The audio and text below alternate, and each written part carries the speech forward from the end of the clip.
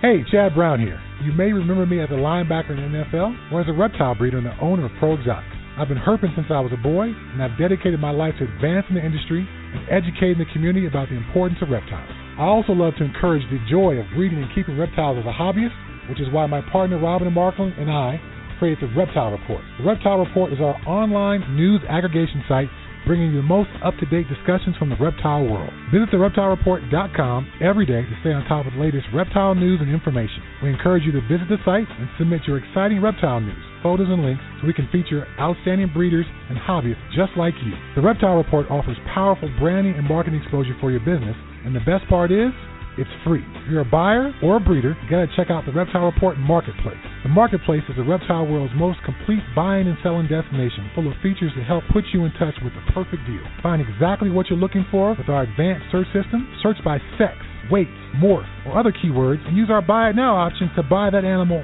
right now. Go to marketplace.thereptilereport.com and register your account for free. Be sure to link your Marketplace account to your Ship Your Reptiles account to earn free tokens with each shipping label you book. Use the Marketplace to sell your animals and supplies and maximize your exposure with a platinum ad. It also gets fed to the Reptile Report and our powerful Marketplace Facebook page. Buying or selling? Use ShipYourReptiles.com to take advantage of our discounted priority overnight shipping rates. ShipYourReptiles.com can also supply you with the materials needed to safely ship your animals successfully. Use ShipYourReptiles.com to take advantage of our discounted priority overnight shipping rates, the materials needed to ship your reptiles successfully, live customer support, and our live on-time arrival insurance program. We got you covered. Visit thereptilereport.com to learn or share about the animals. Click on the link to the Marketplace, find that perfect pet or breeder, then visit ShipYourReptiles.com to ship that animal anywhere in the United States. We are your one-stop shop for everything reptile related.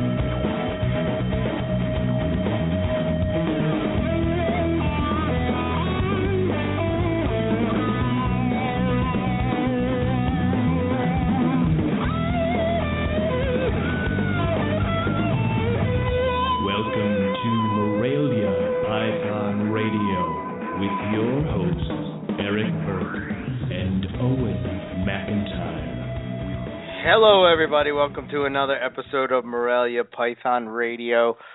We are back from the NARBC trip to Tinley Park, and what a trip it was. That it was. What's going on, Owen? It was something. I mean, that was, I do always enjoy the reptile show and the occasional reptile road trip, but God, driving to Tinley is something else completely different. It's a monster all its own, but we survived. Nobody, punched each other out on the road, or we didn't break down or anything stupid. So yeah, it was, but it was one hell of a good time out there. I loved it. So I'm looking forward to next October. So. Oh hell yeah! Every year seems to get better and better. I don't even know where to start. I mean, I guess. From the beginning. The drive for us is what was it? 11 hours? 10 hours. All said and 10, done. 11 10 hours. hours. Yeah. Yeah. It seems so that we the left, drive. it's longer than it is. But I mean, you guys left Matt's place around what, 8:30 or 7:30 ish, something like that. Yep. Yeah, because he got up to me at around like 9:30, and that's when we left here, and drove out and had some interesting conversations and learned some new things about each other. Yeah, especially so about true. Owen's hatred for Sasquatch hunters. So, yes, we had a heated, not a heated debate, but a debate I'll say it was freaking heated. Pissed me off. Bobo and his Sasquatch hunters. Sasquatch hunters, and you're there like, well, it could exist. I'm like, shut the fuck up. There was a lot of yelling and prove to me that it's not true. Well, if somebody goes out in the woods and shoots a monkey, I'll believe you. Until then, get the hell away from me. Yeah, that always makes for a good road trip conversation. This is why we don't record our road banter, because no snake talk would happen. We would just be looking like idiots. So, yeah, it seems that we start as snakes and then we slowly move towards other topics, and then it goes back to snakes and then back to other topics, and just to circle around. So, but we had we took the road trip with Zach Baez from Dark Side Exotics and Matt Minatola from Philly Herp. So that was good. And, Tinley itself, walking around, seemed like there was, more boas than ball pythons, I thought. I could be wrong, but that's kind of the feel that I got.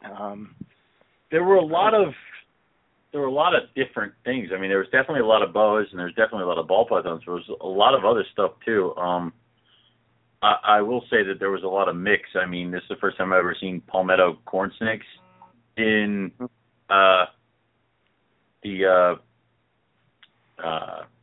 in the flesh. In the flesh, yeah. Thank you. So, and a few other animals that you don't really ever get to see. I mean, olive pythons were there and a few other things, but I will definitely say you were correct. There were a lot of boa and ball python oriented people. Not as many retic people as I've seen in the past, and I think a lot of I don't even want to say frog people, or even that many like Dendrobatae or people like that. It was just a lot of snakes. So. Yeah, I mean, the traffic on Saturday seemed to be really good. Much better than Sunday. Sunday seemed to be more along the lines of, people just coming with their family to check out a reptile show type of deal. Yeah, or the people who had already kind of made up their minds on Saturday where they were coming to, make their decision or finish or pay it off or pick it up and then maybe grab something else that may have caught their eye the day before. I will say there was one thing. There was not a lot of, I'll think about it and I'll come back on Sunday, and if it's here, I'll buy it. There was a lot of, I want this, money on table. So a lot of people were decisive, coming in and grabbing stuff and going. So grabbing what they wanted. I mean, as far as Carpet Row goes, let's see who was all there. We had Julie was there from GFX Morelia. We had Jason Dalen there from East Coast Serpents. Howard Redding from Redding Reptile Breeders. Andrew Paris from Paris Reptiles had some select jungles on the table. Who else do we have? Trying to think who else was selling carpets. Selling carpets. Well, Chris Rendels was there, but he was floating. Brian from Herpen House was there. He was kind of floating too. I don't know. I think he had a few animals on Howard's table. But then there was this hobbity-looking fellow with and this ogre-like creature that hung around with him. So, yeah, they were off to this at the end. But I think that was it, really, with Carpet Row. I mean, Todd from Psychotic Exotics was off to the side, and so was Philip from Star Pythons. They were off on their own, away from Carpet Row. And I want to say, what was the other one? Da Vinci Boa was there as well. Yeah, they had some carpets on the table. Yep. And I think that was it out of Morelia. And of course, you had some scattered ones. Some people were showing me pictures of caramels and bread lie that were in deli cups in like a stack, like it was like 8 deli cups deep stack of like bread lie for like, what was it, like $75? Yeah. Or something like that. Yeah. And I'm like, congratulations. I did sell a Brettel that day, so I'm like, congratulations. They can sell that entire stack, and, you know, I still won't care. So, you know. But, yeah, there was a good representation of Morelia. I liked it. Yeah, I wish there would have been a little more on the chondro end of it, but, you know, we had Ryan Burke and Jason Stevens were there from Colorado Chondros, and, you know, they had that one animal that was on the say was $5,000 worth, you know, probably. And that was one of those penny. That was one of those I'm putting this on the table, and if somebody wants to give me $5,000, I will part with it. But if they don't, I'm not going to be that upset about it. I mean, it's one of those, like, please don't buy this kind of things. Julie had her chondros, too. Yeah, she had a few. Yep. And not chondros, but Chad Gray was there. And he brought a ton of white lips. And when I say a ton, I mean like 6. But that's a ton in Owen mind. So I got the drool over those for a while. And then Ari was there, too, with his setup. And he didn't have any animals, but he had all his Indonesian skulls and stuff like that. So, yeah, which were really cool. You know, I've seen him post them online, but when you see them in person, it's really quite impressive. Yeah, they are. So he also gave a talk, and we didn't get to go to it, but I know Zach went to it, and Bill Stiegel went to it, and they both said that it was a very, very good talk. They talked a lot about that. This was pretty cool. We'll have to get Ari to come on and chat about it. But he was saying that they had a picture of a woman and her fingers were all like on the nubs. And basically what happens over there is when somebody in their family dies, they take off a joint of their finger and they cut it off with a rock. They don't cut it off. They smash it off with a rock. And they start with the first knuckle of each finger, and then when you run out of those people, you move to the second knuckle. So they said that these people are down to, like, the last knuckle of their hands because that many people have died in their family. And they said that they can't feed themselves and all sorts of stuff. I'm like, oh, my God. It is insanely interesting, but Jesus Christ. Yeah, so that is kind of weird, but, you know. A little freaky. Yeah. Yeah, it was pretty cool. I wish I would have had a chance to check that talk out for sure, but you got to stay at your table, you know. Yeah, if you had gone to the talk, I would have stolen a tiger head albino. I had a few instances where I could have, but I behaved. Yeah, I found that more than anything, the Saturday night festivities were probably my favorite thing of the whole weekend. I really got to hang out with a bunch of people and made my way around and got to talk to, I got to talk to Chris from Mystic Reptiles, which was cool because he's made his way into the carpet python world, and that's always fun to see. You know, I mean, he had carpets before, but to make his way and get some, some higher end stuff and really sort of take the plunge was cool. let's see, who else did we hang out? Of course, Bill was there and his wife, which was really cool to hang out actually with them both. I mean, that night they were both awesome company, and it was really a good time. Who else was there with us? Lon. Oh, yeah, Lon. Lon was there the entire time. Yeah. So Lon shows up the Friday night during setup because Matt did not drive up with us. He flew in because he had a wedding. Which one time when we go to Tinley, all four of us will be there for the startup, the one way. Yeah. Because last year I had a wedding and this year Matt had a wedding, so no one's allowed to get married in October. All right? No. So it's so Lon shows up because he's going to set up Matt's table. Because I think if you had filmed me trying to set up Borneos and Bloods, it would have been the funniest shit in the world. But thank God Lon was there. So Lon shows up and he shows up with, what did he bring? He brought Corvel or whatever, some God, what was it? Some alcohol that's like distilled in Chicago. Yeah, it was Chicago. Was it gin? Brand. Yeah, gin or something like that. So he's pouring cups of that as we're, setting up. And, I've cleared my sinuses. So, but he was with us from that point on, and he was, he went home with a few things, and he was grabbing some stuff. So, yeah. Yeah, it was definitely that was a good time. That's what I love about Tinley. I mean, Saturday night we left the show.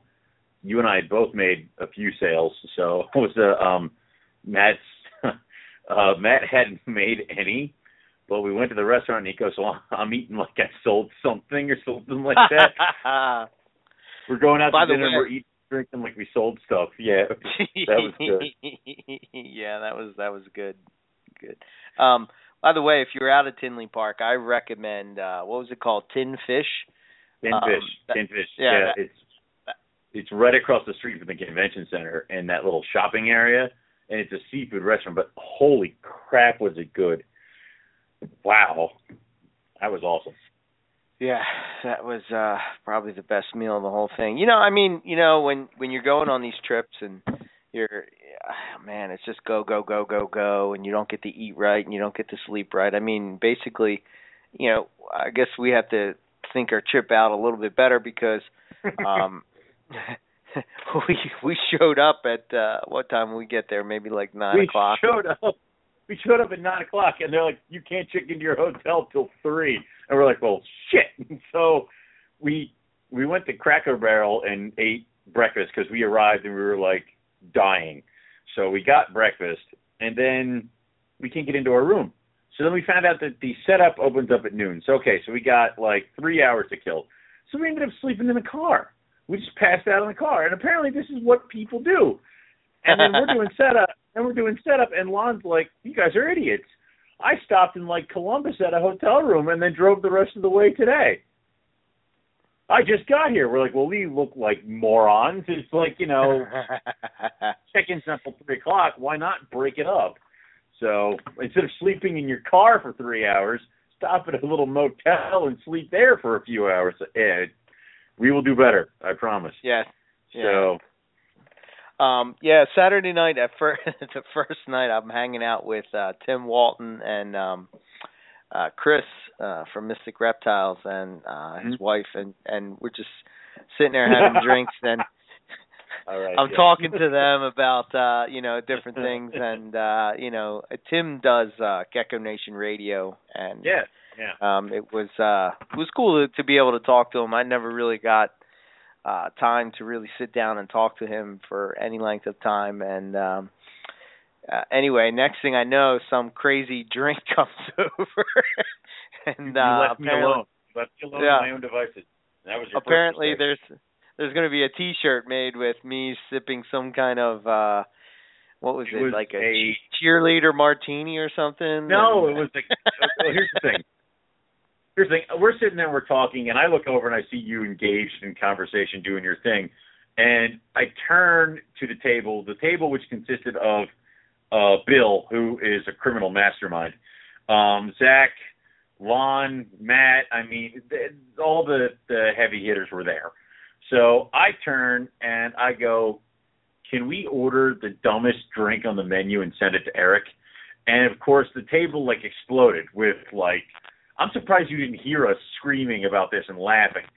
So we, of course, perused the menu, and it was something called I think it was like a Candy Crush or Candy Puff Martini or like Appletini or something stupid like that.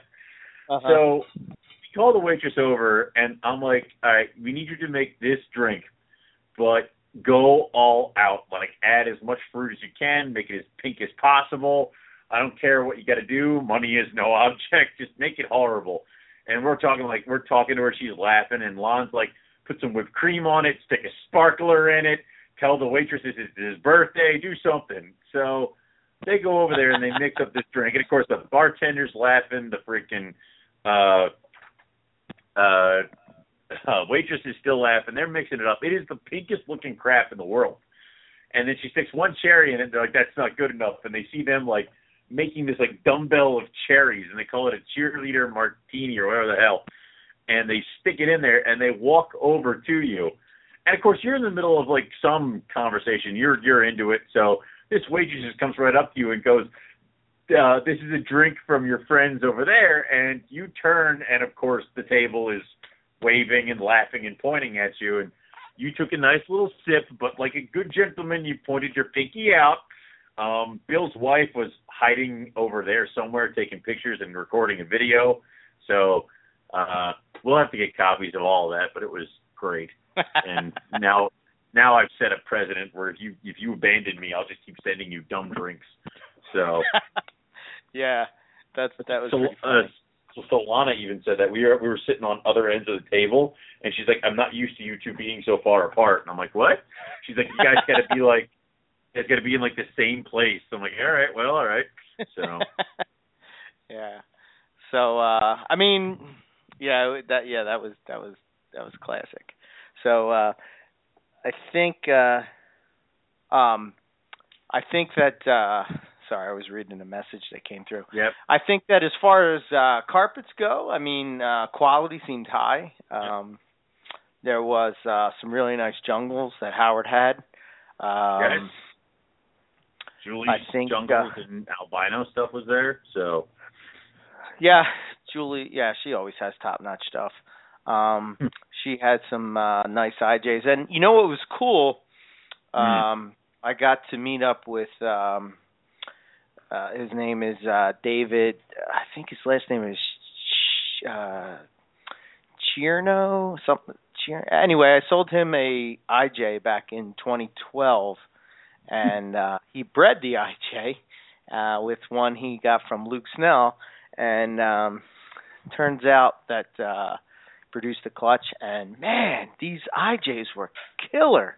I mean, they were really cool. Top-notch IJs. Of course, Julie bought them all. So there was one left, and I was like, oh yeah, I really like this one, and oh yeah, Julie bought that one. I was like, oh man, god damn it. And there was that red coastal that you guys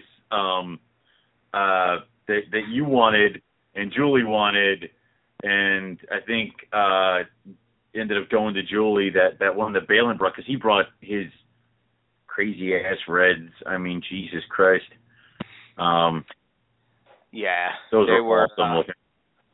Yeah, what he's doing with red coastals is just really amazing. Yeah, but that was really just kind of a normal coastal, but it was really just a phenomenal example. I can't believe people didn't jump on it. I just was blown away that people weren't paying attention to that.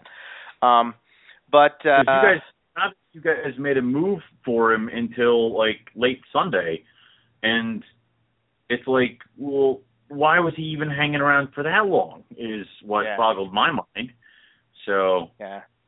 Well, I think the one thing that I've learned and taken away is that we definitely need representation of adult animals. And I think probably the hardest part of selling carpet pythons or carpet python morphs at a show, as we all know, is that they're very drab as babies. Maybe a year onto them and they start to gain some color. But if you don't have those adults there, you really don't get a feel for how big it's going to be, what is it going to look like as an adult, that kind of thing. So me and you were talking about, next year when we go, possibly getting 2 tables and having adult examples of the subspecies, because you did bring a red lie, and that kind of got people, stopping and paying attention many times over. And I think if you want to educate people about carpet pythons, then that's definitely a way you got to go.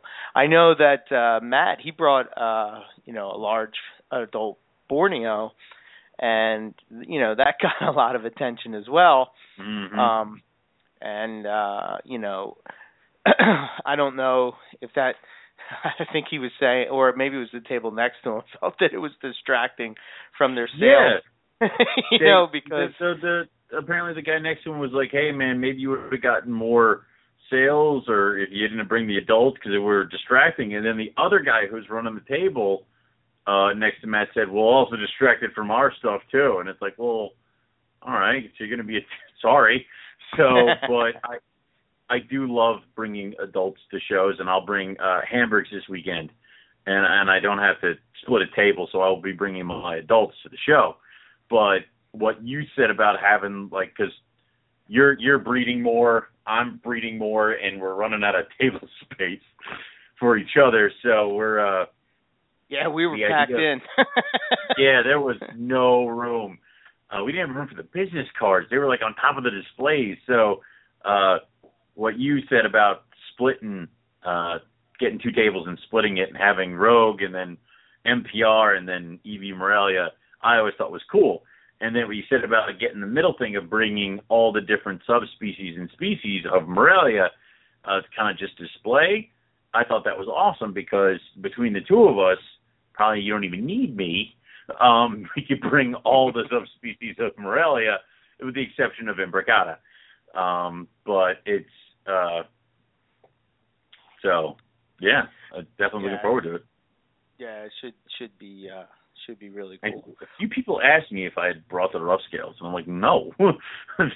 Why am I gonna? No, they're mine. I'm not gonna bring them here and have to beat away people who want to buy them. Stay at home. Yeah. One of the things that I also noticed from the show was people's attention to the more not so the Morelia, etc. stuff. So you had a Maclots on the table, and it just seemed like everybody that came up with, they kept asking, what's that? Is that for sale? What's that? Is that for sale? It's funny because late Saturday, somebody's talking to Matt, and he goes, I got to move this Maclots python. And, of course, I'm like, what? And, of course, once you say that, I'm like right in front of the guy, like, I'll buy it. What is it? Can I look at it? And it's like, and he goes over, and it's a female Maclots python. Now, my adult Maclots python had slug clutch, and unfortunately, through some internal issues, passed on me several months after the slug clutch was laid. So I was without a Maclots, and I actually am doing a breeding loan with my male Maclots this year. So I do have a female, and I am going to try for Maclots pythons again. But I didn't have anything past this year planned, so picking up a yearling female Mac was like heaven sent. It's like, oh my God, perfect. But the same thing that happened with that damn water python a few years ago, where, all right, well, now I bought this animal at the show. I'm just going to stick it in my display so it's warm and it's happy. Everybody walks up, points at it, says, what is that? I've never seen that before. Oh, my God, it's beautiful. That's awesome. And some people who knew what a Maclots were all over it. And that happened all day Sunday was like, yes, it's a Maclots python. No, that means not for sale. That doesn't mean you can pay me that. So that was all day Sunday, which just kind of furthered my thing of like, I'm on the right track. I should really get my frickin' asses to breed. So, Yeah, I think. Well, let me ask you this question. This is something that I thought about. Doing the show, coming back from the show, having time to reflect and think about things. Would there be something that you would change, and would you change maybe your breeding season or maybe pairings that you might or might not do based on what happened at this Tinley Park? Yeah. There are certain things I would change, first of which I will be shifting my entire collection into iguana. I feel that's where the money is, and that's where I'm going to do my best. So I'm going to get nothing but Cuban rock iguana. But in all seriousness, there were a few pairs that I had lined up for this season that I had reconsidered. That some of which I'd actually been on the fence about before going out to Tinley, and having seen the animals at Tinley and spoken to the breeders at Tinley and wondering where they were going, and who had what and what was going on with this and what was going on with that, and the sales perspective of a few other people, I had shied away from some and embraced others. You and I had a conversation about Jags Het Granite a few weeks before Tinley. And you were like, I'm not sure if that's worth it. You know, you had a whole entire clutch of them. I'm like, I don't know. I've never produced them. I got this granite male that's kicking around. He's just sitting here. I sent the female off to Jason Balin, so, and you don't need the granite male, so it's like, I guess you could stay here. But now I'm like, oh, I might use them. I throw them to this Jag that I got that, you know, same deal. I have her. She's perfect. But I don't really have a male that knocks my socks off about breeding to her. So I'm like, yeah, maybe I'll make Jag Het Granites. So talking to Chris Salemi, he's like, well, you could produce them, and they'll sell. They just won't sell immediately. And I'm like, oh, I'm not the kind of guy who really gives two shits if they move immediately right out of the egg, so I can hold on to them. But if there's people willing out there to grab them, sure, I might produce it. And then the other thing is seeing Todd's Tiger's Het Axanthic. I have the potential of breeding one of my tigers to an Axanthic male this year. And I was only going to take the Axanthic and breed him to caramels to kind of chase the caramel heads. But now I'm like, you know what? I want to see an Axanthic tiger. So I want Tiger's Het Axanthic, and I don't want to pay for them. I want to just make them. So that's a project that I had to shift around a little bit to do that one too. So there's a few other things. And, of course, I'm all gung-ho for my Lyasa stuff and all that fun jazz. So yeah, I don't know if I pretty much will probably stay with my pairings that I'm going to do. I wish that I had maybe some more jungle stuff. I think that's definitely stuff that people definitely gravitate towards. I do have some stuff that I'm working on, but I think that I don't know. By next Tinley Park, will it have size on it? Will it be at 8? You know, I don't know. I was surprised that the citrus tiger. Well, I shouldn't say I was surprised. I was not surprised that they didn't move because a lot of people really don't understand what they're gonna turn into. Everybody wants to wait for the color. I mean, yeah, but I tried to gear people towards what I think are going to be the screamers, and that's fine. I'll grow them up and put some color on them and add $200 to it. So I have no problem with that. Exactly. You know? It's funny because you and I had that conversation about last year. I had the Red Tiger Icon clutch, and nobody bought, and then 1 month they all shed, and the colors came in, and then they were all gone. Like I ran out of all of them within 2 months after that, and I still have caramels from last year, but I do not have any tigers from last year. They're gone completely. Right. So it just takes that one time where they're like, holy crap, and they're gone.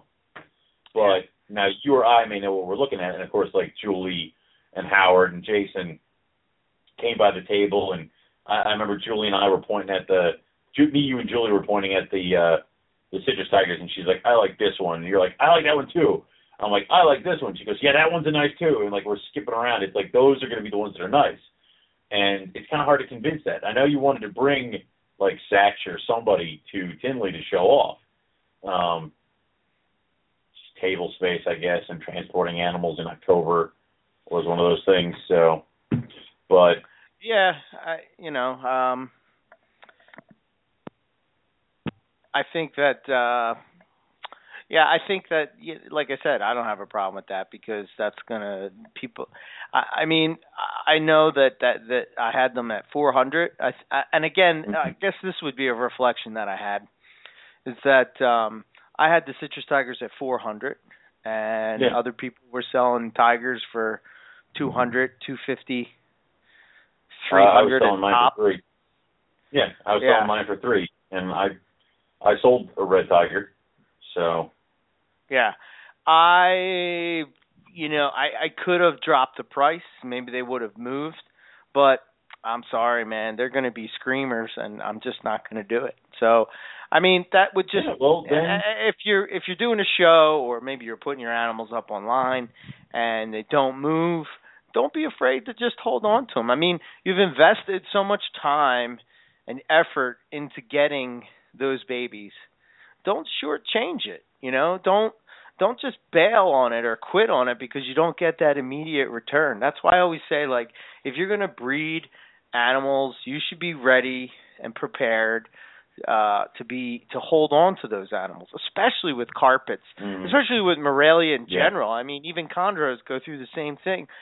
You want to hold, most chondro people, breeders will hold on for a year because they don't want to give up that one animal that they say, they don't want to got sell away. Yellow babies. Yeah, exactly. Yeah. Yeah. And it's one of those things of like, if you set your price, don't worry about it because your animal will grow into that price. I mean, yeah, it may take a few months, but also a few more sheds, a little bit more size, it will be worth that money that you set it for. And then after that, it's time to up the price. Like, a lot of people are like, oh, I'm just going to wait till you drop your prices. Well, screw you, buddy. If this thing gets closer to a year, his price goes up because now he's a breeding male. Like, if you want him, grab him now. Don't wait. So, yeah, if I needed a tiger, I would have taken him from you. I got enough tigers. Yeah, I mean, that's another thing. I mean, you have to, I mean, I think with citrus tiger specifically, to me, I would gear, and I am, but I think they're geared more towards either somebody that wants a really, really nice looking animal, like a trophy type animal, or something that somebody may put that into, a cross type project or something like that. Mm-hmm. Because I can't 100% say that they're pure coastal. I can't say that this is a coastal because of that one animal that's, unknown. So was it a jungle? Was it a coastal? Who knows? That kind of thing. So, I mean, I'm still going to breed it into my coastal stuff. Yeah, absolutely. But I would never pretend it to be, something like a Brisbane coastal or an MBB coastal where that lineage is pure. But again, they're beautiful animals. I mean, the high contrast Queensland coastals, I guess really it rides on whether or not you believe that they're pure coastals or not. So if you believe that they're pure coastals, then you shouldn't be worried about citrus tigers. But if you're on the fence, I can see where people would say, I don't know, it probably has jungle in it somewhere, and maybe it does. I don't know. But who knows? But it's one of those, if you're into tigers, if you got some cage space, maybe you don't keep 3 pairs of the same kind of tiger lines. I mean, if I had the space, I'd have, 1.1 reds, 1.1 Russians, 1.1 normals, 1.1 citrus, and then, of course, the crazy morphs like albino tigers that I want very much. Well, that's a perfect example of what I'm talking about. I mean, from day one, when I picked those up, my end goal was an albino tiger. And I felt that if you're using the original line tiger that's more of the khaki color, right, I don't know if the contrast is going to be as killer. And when I saw those citrus tigers, I just thought, man, the contrast on these things are going to be nuts. Well, when you're going for wow factor. Yeah. So I brought the Citrus Tiger Head albinos just so people got a feel for,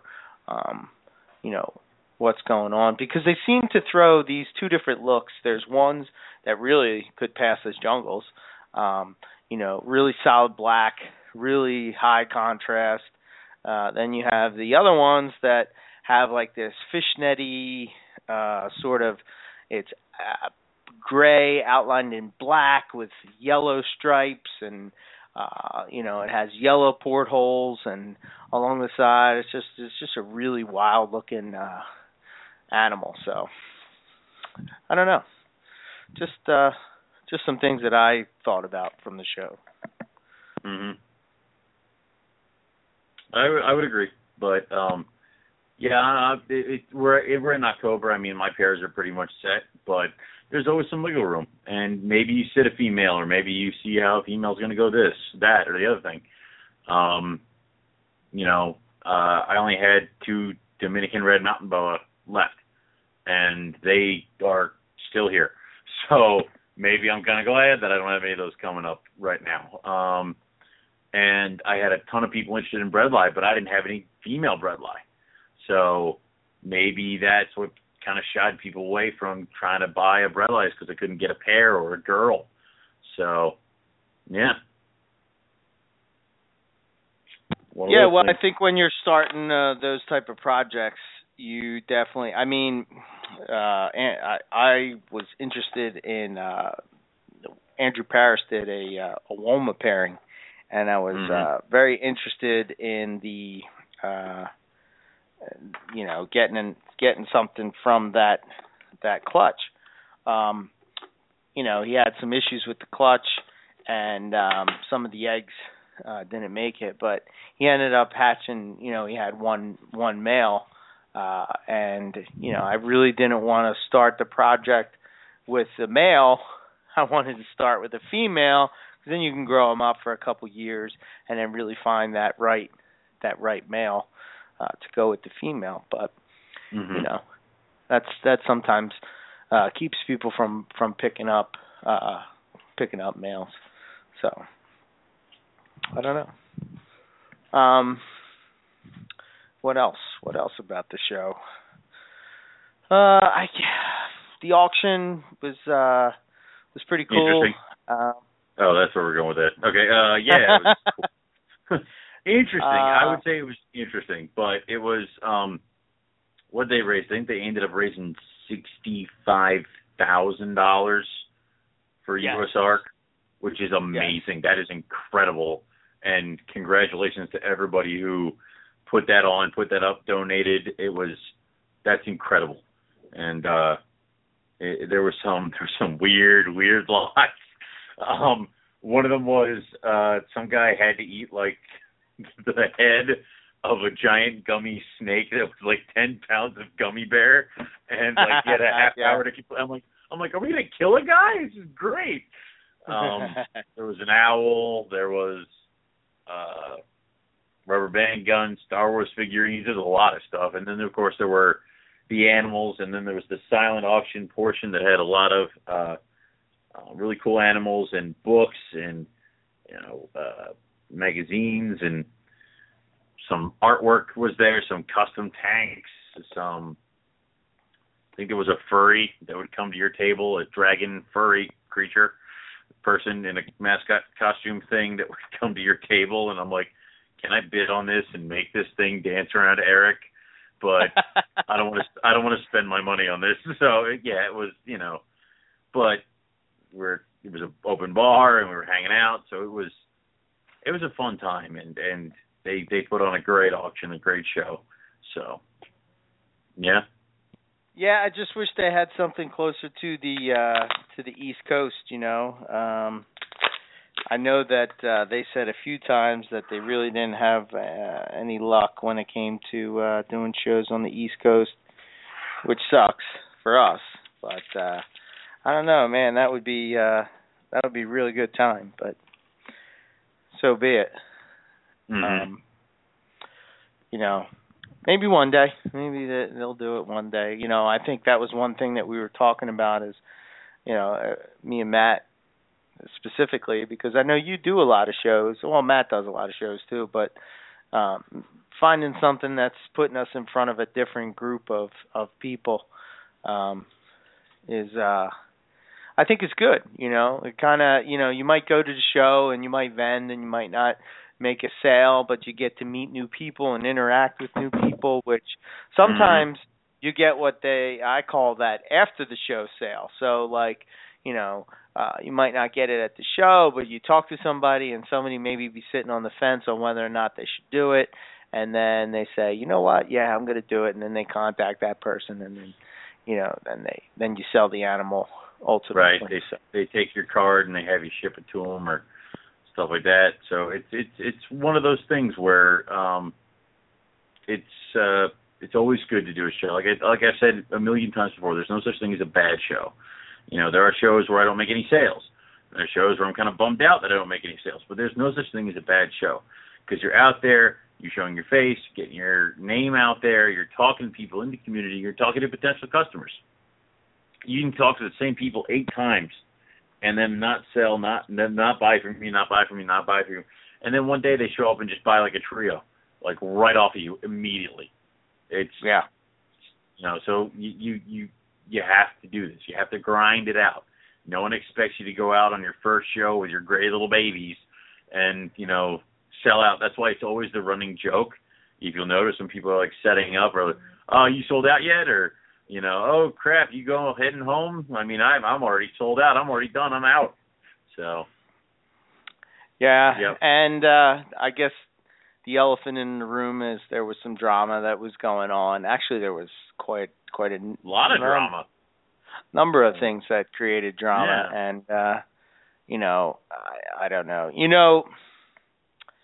I think, we weren't going to get into too much detail on this whole thing, but the only thing I'll say on that is that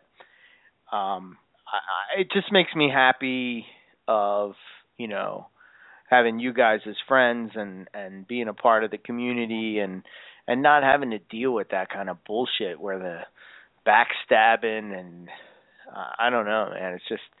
It can get crazy, man. It can get nuts. Yeah. And, people lose sight to what this is all about. And I guess when there's money involved and, this is what people do for a living, I get that whole thing. But I don't know, man. It's just like, I don't know. Some of the drama is just uncalled for. And and for those people who are chomping at the bit, we're not going to mention anything or mention anybody. You'll just have to Google and open your eyes and you'll figure out what the hell we're talking about. Sorry. Yeah. But it's like, it's just when you have high stakes in certain things, in certain projects, if there isn't a real big kind of sense of what's going on, if people felt they've been done incorrectly or been treated unfairly, that stuff can come back to bite you. And it all kind of goes back to, if I have a customer who feels that they've been treated unfairly, I'll bend over backwards, sideways, and forwards to make sure that the thing was done right. And this way I know they leave with a good taste in their mouth. Because you never know. All it takes is one person to go online and say that they had an issue with you. And if you've been in this long enough and you've not done things to, please everybody, and I know it's very hard to please everybody and damn near impossible. And some people just cannot be happy. But those people will all of a sudden reemerge and come out of the woodworks. And then, of course, you look like a horrible person and all this other stuff. And over something little, something very small and minor can just get blown into you're the worst reptile keeper ever. So, yeah, I mean, this is one of these instances where you're sort of do you jump on the bandwagon and talk about these kind of things because maybe they should be addressed, or do you just kind of gloss over it? Do you not talk it at all and just but I feel that the positive thing of it, just glancing over it and mentioning it, the positive thing for me is that, again, I just appreciate the community that I'm involved with. And there is drama in the Morelia world, there, no doubt. But the people that I are in my and your inner circle, we don't really have that. And I'm very thankful that that's the case. I think Bill, he hits the nail on the head, and it's about, it's just about being, how does he always say? You have to just, and now I'm losing the word that he always uses. It's not understanding, it's, oh, God damn it. I hate when that happens. Get on a roll and I get all screwed up. It's over. We're going, and now it's been backfired. Yeah. Go ahead, talk, Owen, anyway, and I'm ready. After you talk. I mean, it's difficult to try to stay on the outskirts of such a big issue, but obviously this does not concern us, so we are not going to weigh in on it or talk about it. But, there was some stuff that happened at Tinley, and of course, some people kind of got into it a little heavy at Tinley, and of course, you never want to see temperatures kind of flare up in a public setting, especially when we need to all understand is that eyes of the immediate non-reptile people are kind of on us, especially at a place like Tinley Park. That's our biggest reptile expo that I believe it is. So, we also always want to conduct ourselves in a professional manner, but sometimes that's hard if you've been kind of jerked up. So, I don't know, you can kind of see it from both sides here. So, sure. But it's either way, it's just still don't know. Go ahead. Well, I mean, his thing is that you just be accepting of other people and accepting of their just sort of understanding their perspective or point of view, and maybe if you don't agree, you don't necessarily bash that other person. That's kind of that's kind of the thing. So, so that's a good thing. Let's see, what else did we? I don't know. I mean, ultimately, I thought the show was great. Yes. One of the highlights for me, and I really had a good time talking with Matthew Moyle. That's it. Tolerance. See, I knew it. There it is. Thank you, Bill. Damn it. Tolerance. Yeah. I kind of said what he was saying, but basically just being tolerant of other people and their situations and stuff. But Matthew Moyle. So we're getting closer and closer to planning our trip to Australia, and something that we kind of talked about on the way up. And he sort of, we were planning on going in September, and he sort of said, no, you don't want to go in September. You want to go in November, because you may hit a cold spell in September, and you might not see anything. So the fact that it's not that easy for us to just go back and forth, we've sort of rethunk what that trip is going to be about. So, but I don't know, I see it coming into fruition.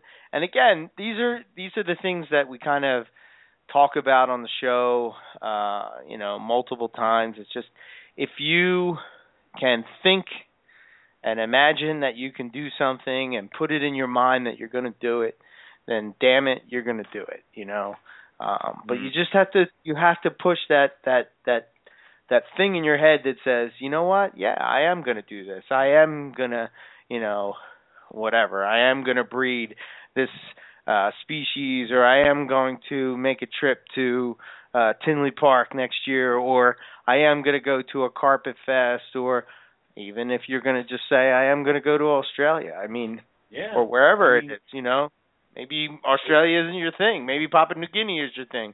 Maybe Indonesia is your thing. Some of the islands. Africa. Maybe, Costa Rica. Matt went down to Costa Rica for his 10th wedding anniversary. He had a blast. But what was it? We met up with April at Tinley. And she's like, oh, I saw the pictures from last Tinley, and I'm like, I gotta go. And she's like, of course, all my friends were like, I gotta go too. And she's like, I'm the only one who like went out and said I'm doing it and did it. And of course, we were making fun of Terrell, who was her business partner the entire time, saying that, oh, so you can come out, but Terrell couldn't, and well, maybe if you have Terrell's credit card, we'll send you home with a bunch of stuff for you, and all sort of crap. So it's one of those things of like, and it happened to me and you. You went out to Tinley Park that one time, and I didn't. Where I didn't make it happen. I couldn't. It was a matter of getting time off and planning ahead. If you are sitting down at your computer right now, looking up at everybody's pictures and everybody's post-Tinley posts and all that other crap, and you're wanting to go, just do it. Just make it happen. Just sit down, talk to your boss, and say, you know, how early can I put in for a vacation time? And then start looking up at plane tickets if you buy them in advance, or if you're going to figure out driving, start talking to reptile people in your area, set up some kind of dumb convoy thing like we did, and then get your ass out there, because you will not regret it, I promise you. Just like how you should come to freaking Carpet Fest. So. Yeah, one of the here's even taking it a step further. And I guess I can say this, because if I say it, then more than likely we're going to make it happen. But on the way home, we were talking about, you know, we're thinking of going to Tinley Park and all this, and doing the reptile show and promoting the podcast and all that stuff. But let's kick it up a notch. Let's go to a reptile show in Australia. Now we're kicking it up a notch, you know, and it's like, you know, hey, maybe we could go down there and set up a booth and, you know, to see what that's about. Promote the show and maybe look at all the animals we can't buy. Yeah, it's, you know, it's one of those. I don't know what we could offer as far as you know, anything other than, you know, just being Eric and Owen and giving you our perspective. That is enough. That is enough for anybody. I mean, that's it's amazing. That fact there is amazing. I'll be Eric. You can be Owen. So, but can you imagine? Can you imagine going to a reptile show in Australia and imagine walking around and imagine seeing what we would see and imagine what that must be like? I mean, those guys came to see us, and they made it happen. So why don't we make it happen? You know, I mean, that's just something. I don't know. Do you remember what the Australians were like when they were holding like Matt's Bloods and stuff like that? I guarantee you, I stick you in front of a booth of some random person that is imbricata, you're done. You're done for the entire day. I won't see you for the rest of the day. Right. Yeah. I mean, dude. Duh. Like, of course. I want to see all this. I want to see everything. And you imagine just like the ones where like, oh yeah, I collected this one out in the front yard. It's like, God damn it. So it's. And, of course, there are the other things, bell-face lace monitors, normal lace monitors, you know, just all the different types of lizard, the gecko and snake and, you know, staring at an inland taipan has got to make anybody nervous. So. Yeah. Well, it would be curious to see, I would be curious to see their perspective. You know, like what is the show that they do? How is that? I mean, we've seen it on, you know, different YouTube's things and whatnot, but, you know, to see it firsthand and to see what, you know, I mean, they've been really keeping reptiles like we do for that long. And, you know, when we were talking to Peter Birch and he was saying about some of the different restrictions they have and some of the legislation, what you have to do, and you have to have certain permits and that kind of stuff. And it's just something that, again, life is short, man. You know, you just gotta make those things happen. So my first step was to subscribe to Scales and Tails, the magazine.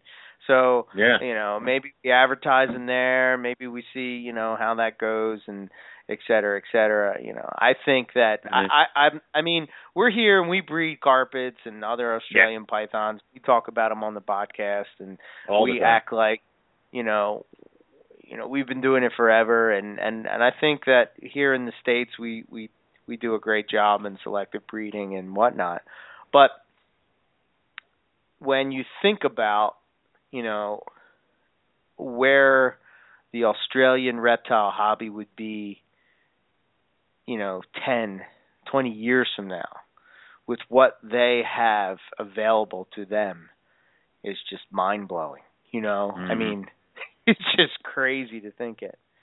Oh, yeah, see? There we go. We can, Darian, he says that we can hang out at his booth. Sweet. Sell some of his snakes. Darian's like, I'll put your ass to work. Yeah. See, he may regret that decision. I mean, I'm just going to say that is that he may be like, by noon, he might be like, you two idiots need to sit down because everyone is avoiding my table. So, that's... I think that would be cool to hang out with awesome. The herpers of Australia. I just think that would just be amazing. It's almost I don't know. It would be life-changing, maybe. I don't know. I just it's one of those dream things you can cross off a bucket list or something like that. It's one of, and I would love to see how the shows are structured, how everything looks, how everything feels. I mean, it would be so cool just to see all the different things. Yeah. So give us a couple years, and maybe we'll be heading down. Maybe sooner than later. I don't know. But definitely. I see other people do it. So you know what? And those guys come up here. So there's no reason why we can't go down there. So I mean, how many times has Nick been down there? I mean, come on. So all he ever did was write a couple books. Right. So I talking to Matthew Moyle, he was showing me some of the Antaresia that he works with, and oh my gosh, man, it's just amazing the animals that he works with.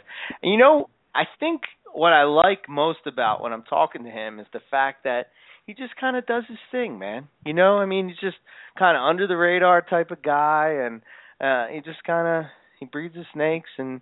Yeah, he's been part of it for a long time and has seen all the ups and downs and sidewayses, and just kind of keeps doing his own thing. Doesn't really care too much about what's going on, and keeps himself out of all the drama that I'm pretty sure he's seen more than his fair share of if he's been in it as long as he's been in it. So I love that. And he promised he's going to work on trying to get Tracy Barker on the show. So that'll be. We're not above getting other people to do our dirty work for us. So just so everyone knows. Yeah, we're not ashamed. So I don't know. Is there anything else that stood out to you at Tinley Park or? Well, what did you? Why don't you tell me if there was there an animal you saw at Tinley Park that kind of really knocked your socks off that was maybe not Morelia?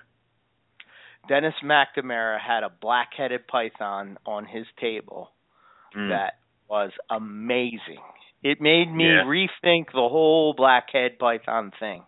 I have a black-headed python, and he's a male, and I just kind of have him. But when I saw this animal, I mean, the contrast, this thing was crazy, sick, yellow, and oh my God, it was just amazing animal. Trying to think if there was anything else that really stood out to me, non-Morelia-wise.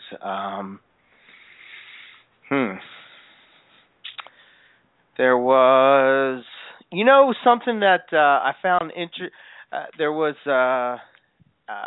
some of the monitors that I saw, especially over at the what do you call it? Rare Earth. Rare Earth setup. Yeah. I'm not a lizard guy, but I know that. I can appreciate that kind of thing when I see somebody. I can appreciate somebody's, I hate saying this word anymore, but somebody's passion for a species that they work with, and Right. it's so overused, you know. Anyway, Yeah. What they do, just their setup, man, just a big Yeah, it rock looks like a thing rock with the formation. lizards in Yeah. it. I mean, this is Yeah. freaking, it's kicking it up a notch, man. If anybody has not seen Rare Earth setup, it actually got it looked Urban Gecko or Urban Python or whatever one you were talking about. They used to do the same thing.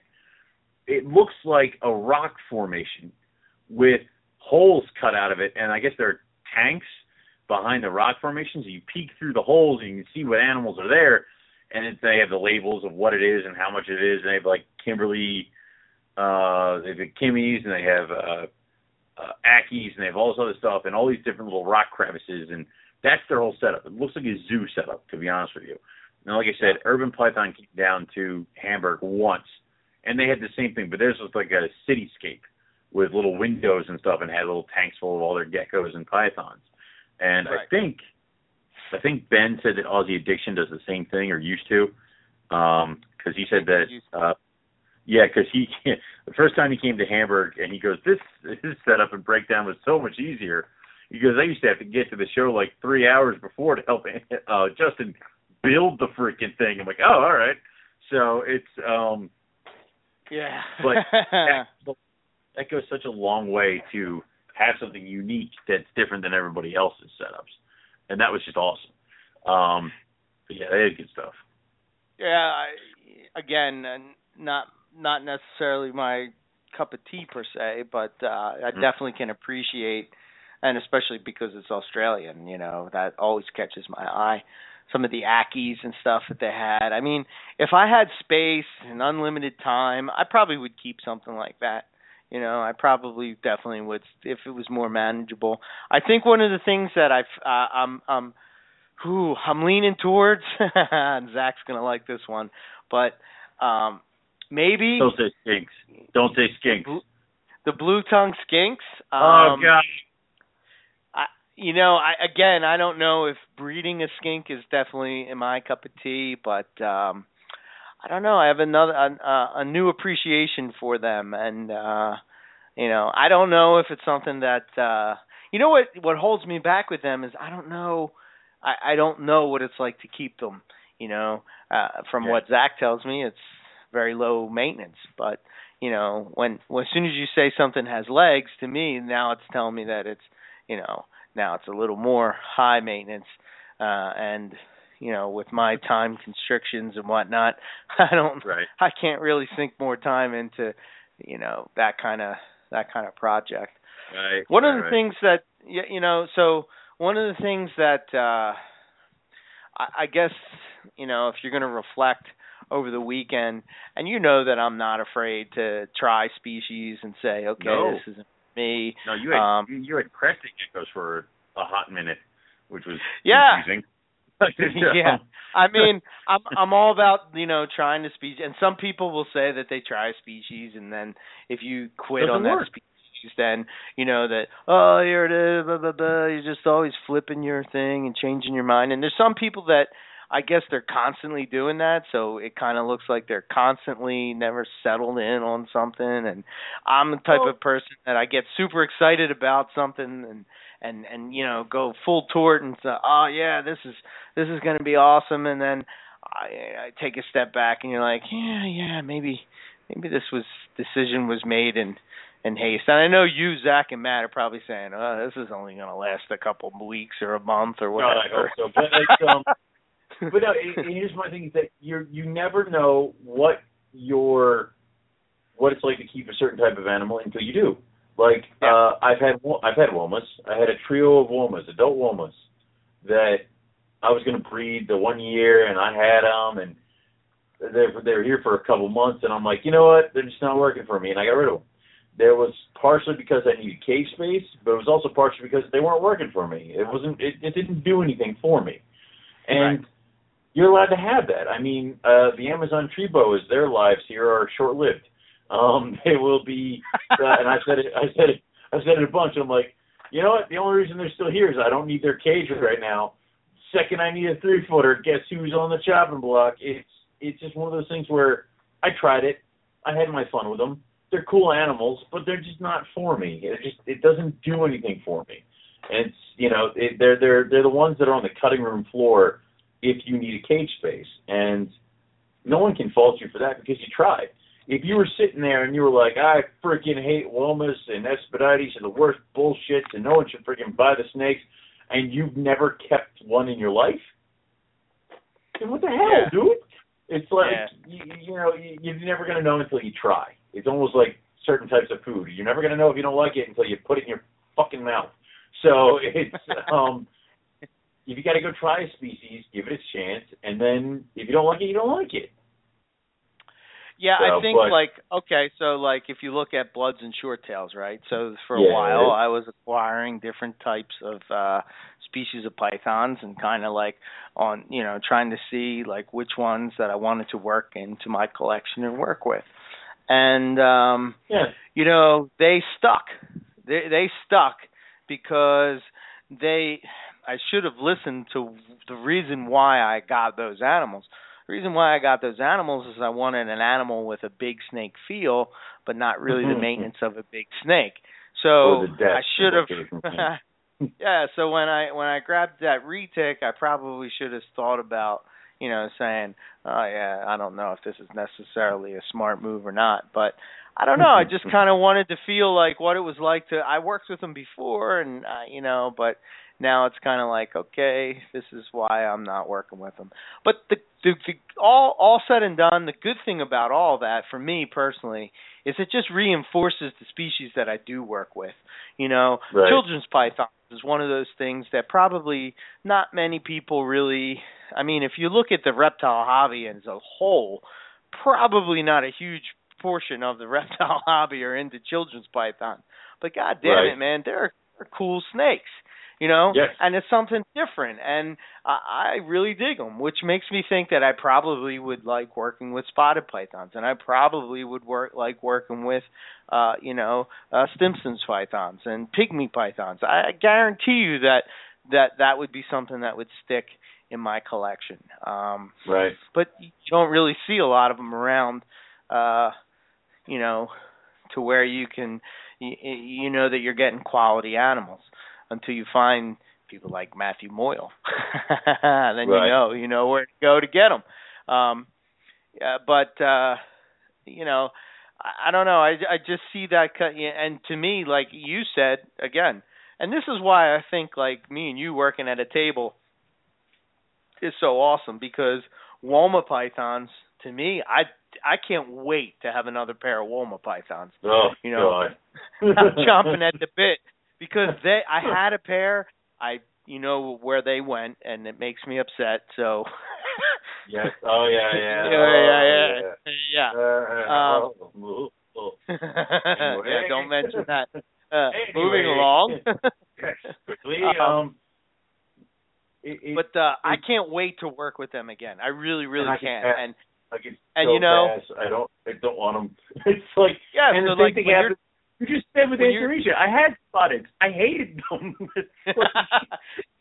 Yeah, but like when you're going to work with, when you're working with Dunn's pythons, to me, that's something that's just like, they're cool, and I'm sure that when you get them, but to me, the only reason why I would have them would be the fact that they were rare, and it's like, I don't know. I would much rather, another one that stuck with me was Angolan pythons. I've dreamed about them things since I was a little kid at my first reptile show, and they were crazy expensive, but they are a cool python to me. It's just like wow, I can't wait to breed those. And I'm like, man, when you go to an Angolan python, it's a bumpy python. There's a lot of different stuff, and of course, everybody's tastes are different. Where I think people go wrong is they want to try new species, and they lose their freaking minds. So they're like, oh my God, I love rhino rat snakes. I'm going to buy all these rhino rat snakes. I'm going to talk everything rhino rat snakes. I'm going to change my Facebook profile picture to a rhino rat snake. I'm going to do this. And then 2 months later, they're like, I don't really like rhino rat snakes anymore. Yeah. And then they sell them all. Well, I mean, that's kind of like the difference, I guess. That's a perfect example. And that's what I'm saying, is that it's perfectly okay for you to dip in and try a species. But maybe don't be an idiot about it. Like, maybe like trying to keep it on the down low a little bit. Like, maybe say, pick up your pair and be like, hey, I'm giving these guys a try, or I'm playing with these for right now. I mean, does anybody really know that Matt Minatola has viper boas? Right. Exactly. So, and it's like, if you were to decide tomorrow that he's like, you know what, they're not doing it for me, he could just sell them and get them gone. I mean, and I've tried numerous animals, and it just doesn't work. I've had two different pairs of spotted pythons, just didn't do anything for me. Like I said, I have that trio of womas. I've had bull snakes. I've had all different types of colubrid. Few boas here and there, but it's mainly just, like you said, it also solidifies that, what's wrong with you? Well, you're not a carpet python. Get out. So it's like, you know, what you find the little things that are wrong, but then other times you find things that are awesome. Like, dude, I love my liassers, like all of them, every single one of them, different species, and I can't wait for the day that I can fill up one of my entire tier things with different species of liasis. Like, I want my carpet pythons in one tier setup, and right next to them, I want another tier that has the 4 different types of liasis that I got, you know. So, and then possibly the 5th once the duns become mine. But anyway, it's just all that stuff right there. I think that would be awesome, you know. And then there's certain animals that I think are just cool that if I never produce, I don't ever produce them. You know, if I never get baby chondros into a display, I'm not really going to be that heartbroken about it. There are enough of you guys breeding chondros, you don't need me. So, but that would be fun too, though. So who knows? Yeah. Well, yeah. One of the, you know, I think one of the other things that I took away from this weekend is people seem to not be gung-ho. Well, I don't know if I can say this in general terms, but for me, I don't see a lot of people talking about it online or Facebook like they talk about other things. But books, you know, true. Reptile books are like, I don't know, man. To me, that's another thing that I collect is like just different books about different species and different things. So I've been eyeing up this book. It's Pythons of Australia. It's written by Adam Elliott, and I've kind of been going back and forth whether or not, you know, I wanted to pick it up or not. Was it going to have different information in it or whatever? What a good book, man. And I highly recommend picking that up. And so much so that it led me to pick up Australian Colubrids and Elapids, which is written by Scott Eper, which is actually going to be our guest next week. Damn. We're going to be talking about, you know, field herping and pythons and stuff. But the fact that he wrote a book about that, and I don't know, I just thought if you're going to go to Australia, I think another thing that Justin, you know. yeah, another thing the tiger snake. So yeah, a couple shows back, one of the things that Justin Drewlander said was that if you wanted to know more about, you know, cycle feeding and the actual seasonality of the species that you're working with, maybe look at other animals to where they're from. And maybe, you know, and it doesn't have to be just reptiles. It could be birds or mammals or whatever. And you can sort of get a feel for what's going on in that environment, which may help you better understand the animal that you're working with, you know. And I thought that was just awesome information. You know, that was awesome advice. And I don't know. I just really kind of took that to heart. So these are 2 awesome books. And actually there's a whole series you know, from this group. There's one about skinks, there's one about dragons, there's one about monitors, there's one about I think there's one about reptile medicine, and just it's just I highly recommend taking a peek at that and possibly picking up one if you're at all into any kind of Australian reptiles. What else? I think that's really, I don't know. This was a good topic, I thought, when we were coming back, and it kind of led me to think of things. And I don't know if I think you chimed in on this, or maybe you were sleeping. I was not sleeping on the way back. I didn't fall asleep on the way back. Well, I don't know why you want to be involved in this conversation. The whole partnership thing. Were you involved in that? I thought I talked about it. I may have been maybe did. Yeah. Yeah. Well, we talked about the whole, getting a partnership with somebody, and how does it work, and is it a good thing? Is it a bad thing? Some of the ups and downs, and the positive and the negatives, and the, all that kind of stuff. I don't know. I just thought that was interesting conversation as far as it is. And I mean, we know a lot of people that do partnerships. A lot of people who weigh in on a lot of things. But what I've found in my own experiences is that partnerships are great while everything's going great. Second things start going bad, you got a lot of hands in a cookie jar. And, it's one of those true tests of any kind of friendship or any kind of thing like that is when if shit starts going wrong, how's it handled? How do people take it? And I found that although most partnerships succeed and a lot of them work out well, when it comes to decisions of a reptile business, it's a lot easier when you're the only cat making the decisions. And it makes everything a whole lot smoother when you only answer to you. If something goes wrong, think about it this way. Say you filled a rack full of, rainbow boa. And say you bought like a really expensive, like $4,000 ones or some crap like that. And somebody uses the wrong stat or sets it to the wrong temperature, and boom, you got a bunch of dead rainbow boa. Now, how do you recoup your money and who paid what and blah, blah, blah, blah, blah. Once you start getting into, like we said before, sometimes when money's involved with stuff, drama follows. So it's very difficult. So I don't know. I'm on my own. So, and I'm happy that way. Yeah, I am too. I just think sometimes maybe it would be easier, or maybe it would be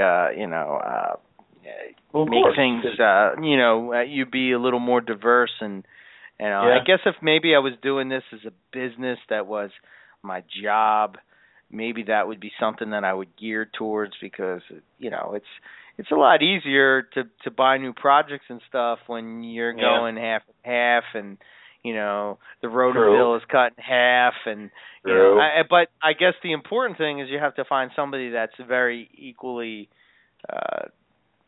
somebody that's equivalent to what you can bring to it. Exactly. And I almost feel like what you should do is you find someone who's on your same page of care and willingness to produce and be a part of the program and your business, but maybe not have the same interest in reptiles as you do. Like, if you're a Morelia guy, don't pair up with a Morelia guy. Maybe try to find a monitor guy you can hook up with, because then now you've brought an entire new species and genre to your freaking business. Because now you got a monitor guy. And, what was it, Aussie Addiction, they brought in that one guy who does the geckos and lizards. Steve. So, yeah, Steve. So it's like you just added this entire new part to your business. And, it almost makes it like, okay, now we've expanded. It's like, if you ever watch, companies in the real world, when they buy up other companies, some of them have to do with what they offer, but other times it's so that they can now offer the best of a brand new product that's out there. So, right. What the hell are you doing? Sawing wood? No, I don't know. What the hell was that, a noise?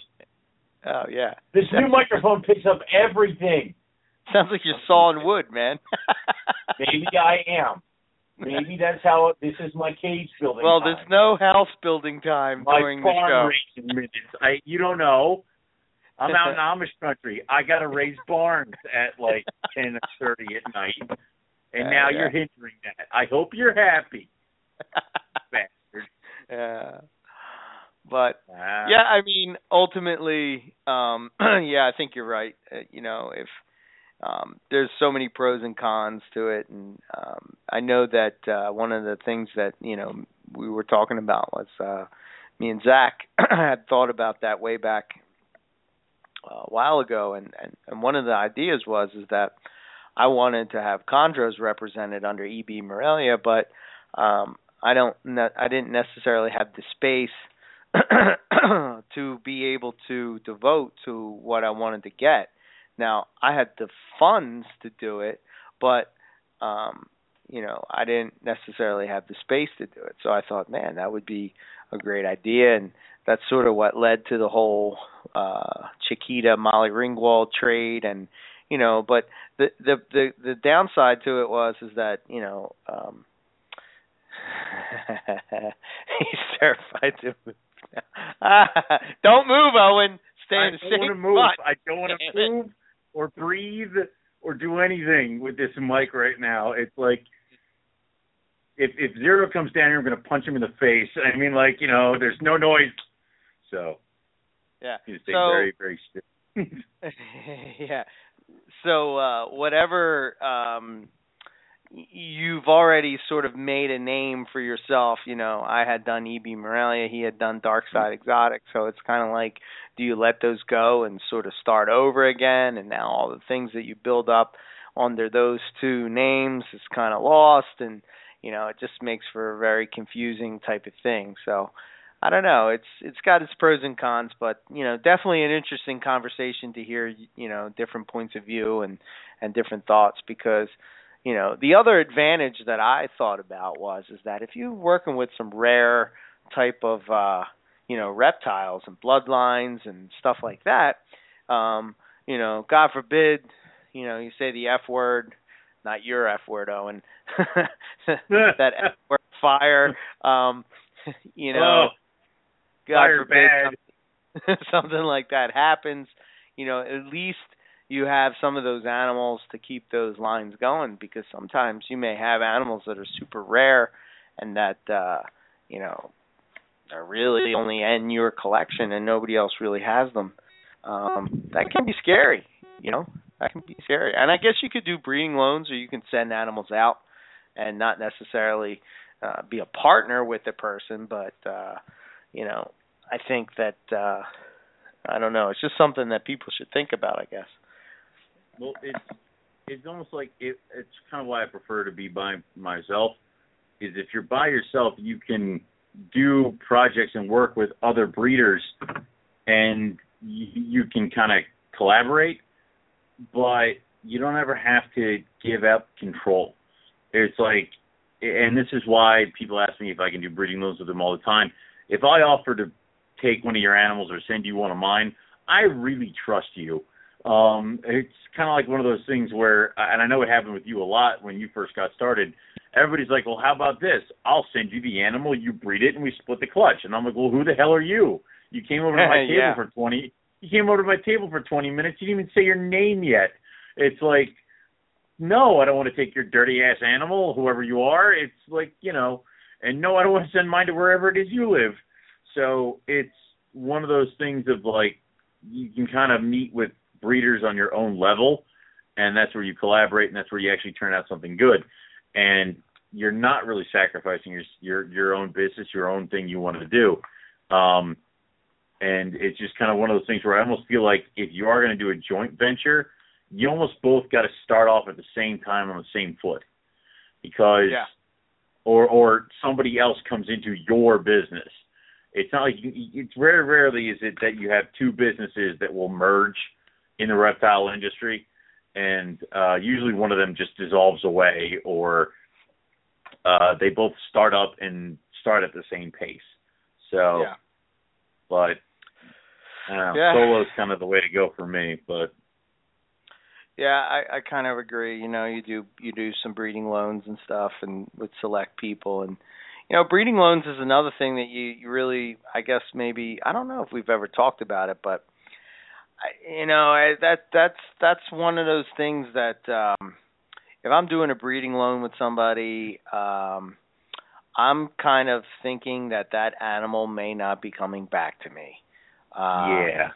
I know that people have talked about, poison ivy breeding loan, and although there are people out there that probably have animals that would pair quite well with poison ivy, I would never, ever, ever send her out of my collection. It just would not happen. She's just too valuable to me. I would be a fool. I think you would probably hit me on the head. Then Zach would probably kick me in the ass. Zach for doing that. Zach would go get the animal and bring it back and then smack you with her. I mean, it's one of those things where, guys, shit happens. And sometimes through no fault of your own, an animal dies. Now imagine that being an animal that doesn't belong to you, that was in your care at the time. Now you have to take the steps to make it right. Like if I sent Eric, let's say a few years down the road when your Macs are big enough, I send you my male Mac, and somehow he just drops dead on your watch. It's like, now who's to blame for this? Who do we talk about this? How do we make this right? How do we do this, that, and the other thing?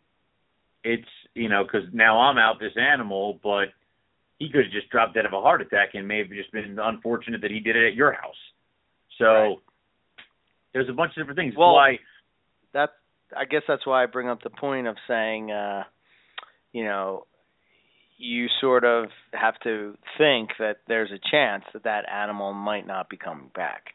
You have to think about that every breeding season, that there's a chance that the animal that you're putting down for winter might not be here in springtime. Yeah, but it's easier when you're doing it. Oh, yeah, they're not. If you're the one that does it, then obviously, it's one thing. But if you send an animal out, you have to be in the mindset that animal might not be coming back. And it's not.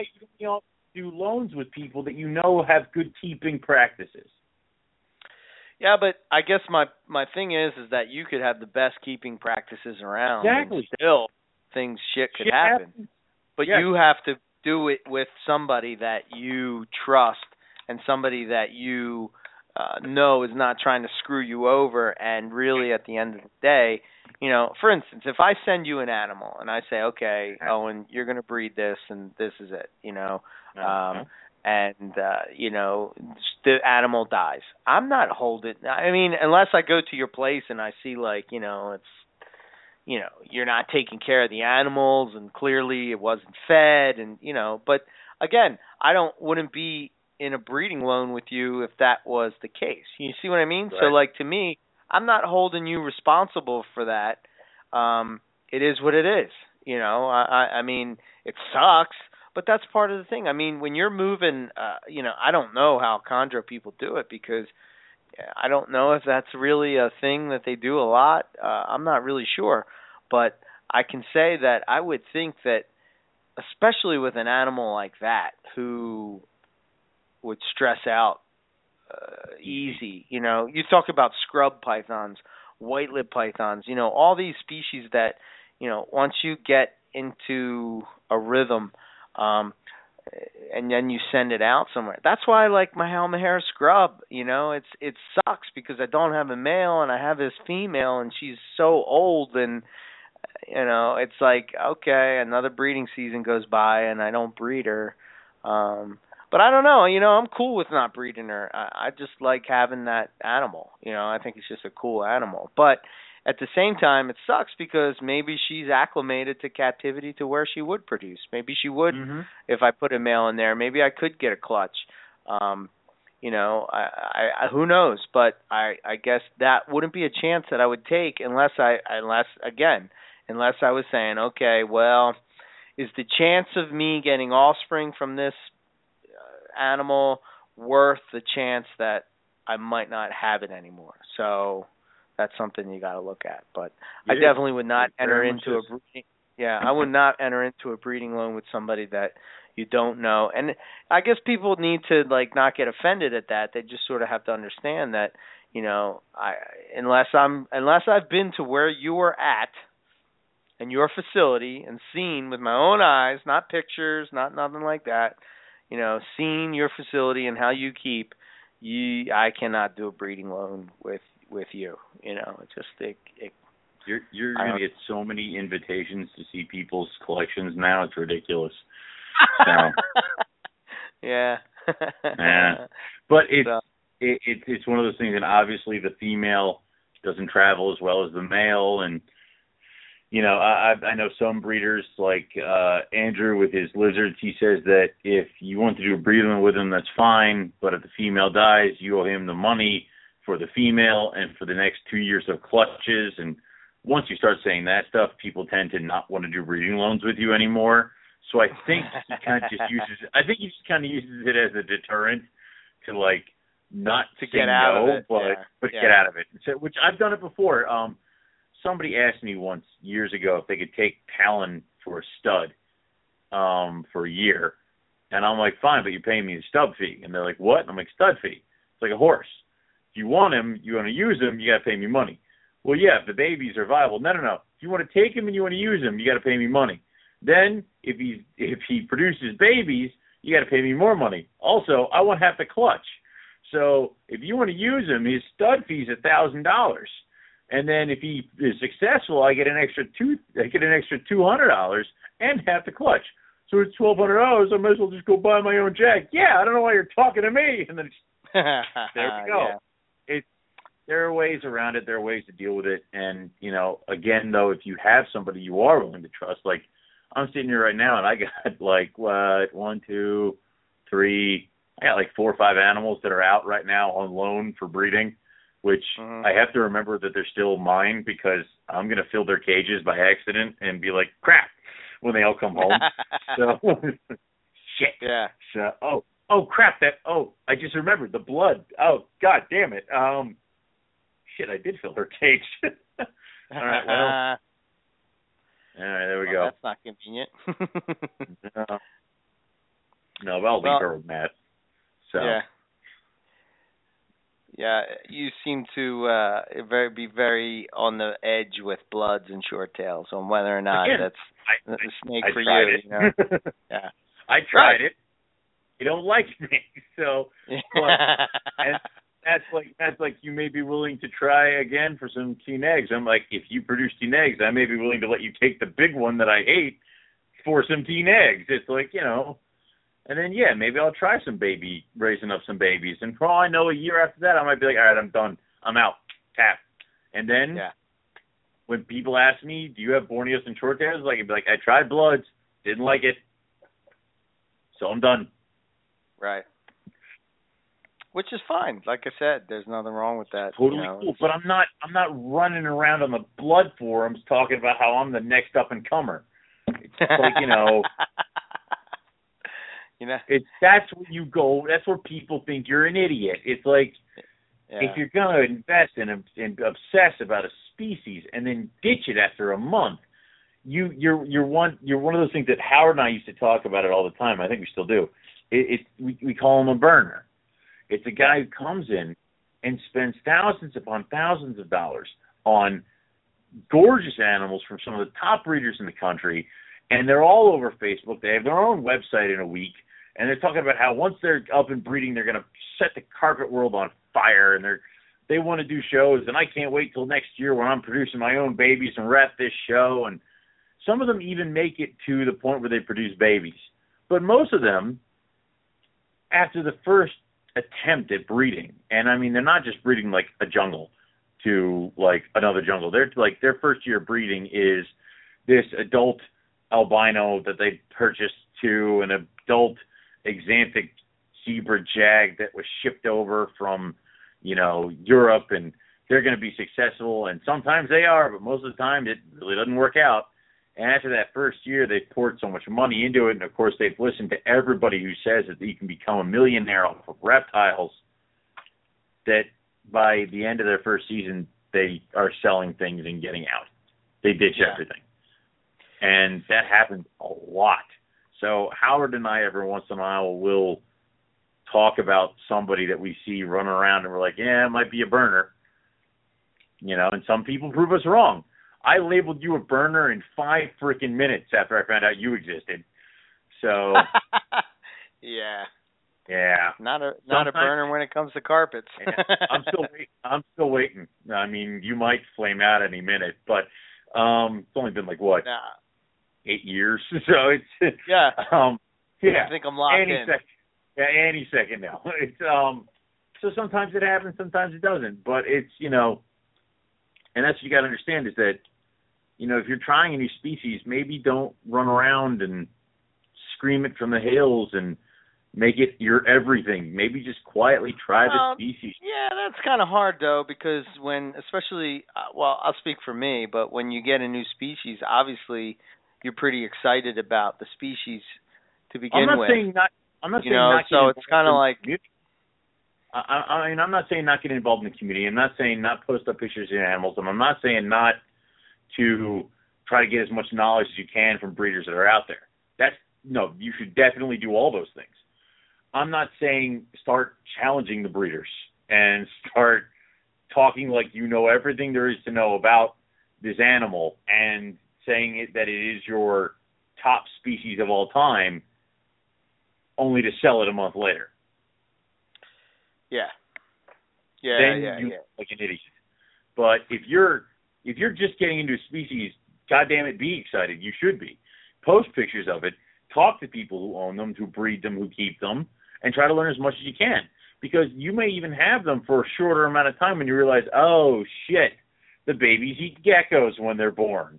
I mean, that might be what really kicks that in the pants. Or you might start learning more and more about them and finding out more and more interesting things and find out that you've only scratched the surface of something that may appeal to you for the rest of your life. So, yeah, please, God, research. Do. Yeah. Learn. Damn it. So. Yeah. It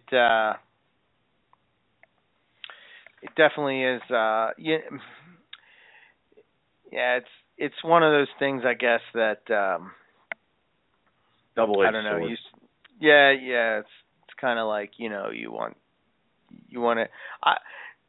One of the conversations that I had at Tinley in the after hours was talking to somebody, and I basically was telling them like, I think that people have this conception that if they are not a breeder, or if they don't have a big collection, that somehow they're not legitimate in the in the reptile world.